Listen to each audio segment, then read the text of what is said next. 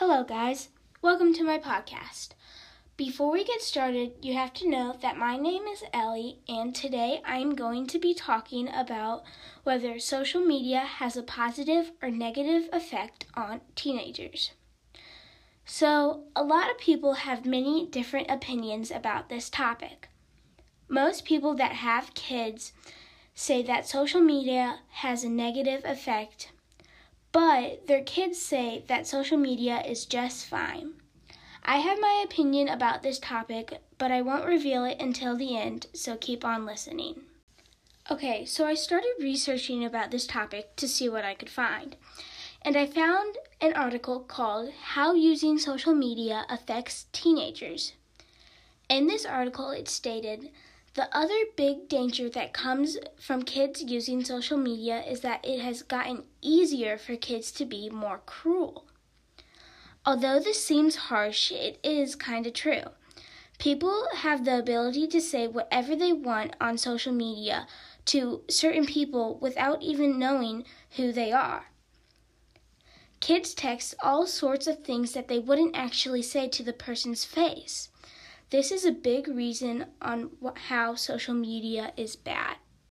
I also found another article named Negative and Positive Effects of Excessive Social Media Use of Teens Studied.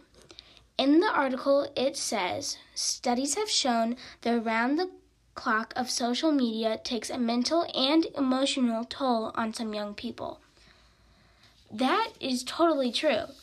A lot of kids these days are stressing about social media and having the perfect Instagram feed, and are not really enjoying the little things in life.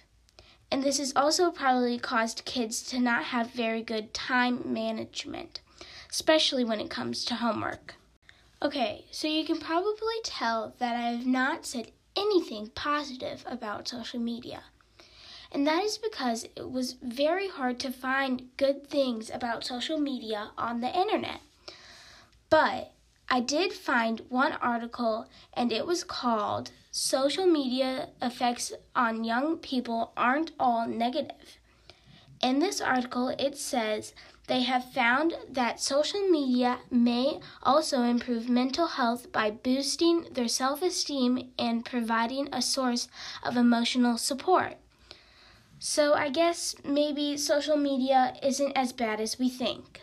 There is clearly more evidence that supports social media is bad for teens. So my overall opinion about social media for teens is negative. But I also think that teens should be able to have social media if they want to. And it is also up to their parents on whether the kids can have social media. So if the kids are mad, they can't necessarily be mad because it was their parents' decision in the first place. Thank you for listening. I hope you learned more about this topic from my podcast. Stay tuned to hear more interesting facts from me. Thanks again. Bye.